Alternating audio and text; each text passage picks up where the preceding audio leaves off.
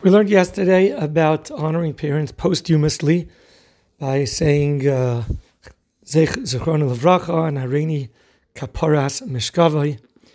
Today's halacha is somewhat of a sad halacha, and that is what happens when children are trying to do their best in honoring and preserving their parents' dignity, serving them, but the parents themselves, unfortunately, have lost a lot of their own dignity due to if you would say Alzheimer's or other conditions that affect unfortunately, their sanity. What is the halakha in such a case regarding the children's kibbud avim?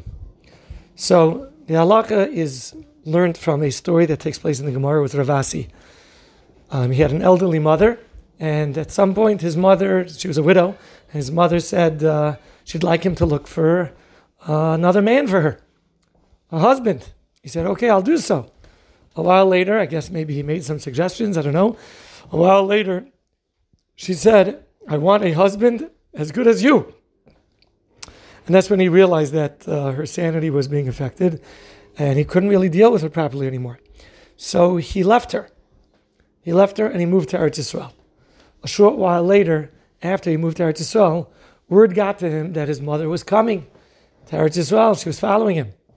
He went to the border of Eretz Yisrael to go escort her, greet her, welcome her in Eretz Yisrael. And when he came to the border, he found out that his mother was not coming alive to be with him in Eretz Yisrael, but it was actually her coffin. She had died, and she was coming to be buried in Eretz Yisrael.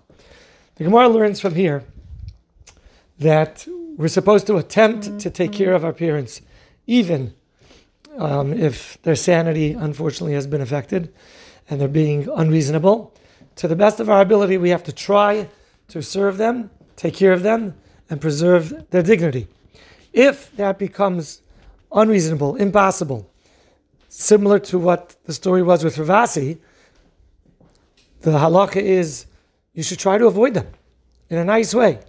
The Shulchan Aruch says, keep away from them, but assign somebody else to care for them to the best of their ability.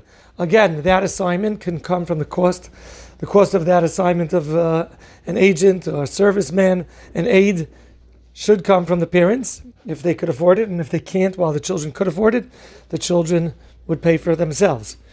But the halakha is the child, if they cannot fulfill the parents' demands of kibbud and service in a reasonable, sane way, then the children should avoid running into this issue and not really be around them, but they should instead assign somebody else to take care of them in a dignified manner. Now this comes to another question, and that is, what's considered unreasonable? It's not so clear where we draw the lines, but there's an interesting halacha, and that is that parents cannot instruct or demand of their children to do things that are against halacha. So if, let's say, a parent's needs or demands or requests are doing things that would take over the children's life, disable the children from taking care of their own kids, disable their daughter from taking care of their husband, or other things which the halakha gives priority to, that would be considered beyond the ability of the children to fulfill their kibbud avim, and in that instance they are absolved.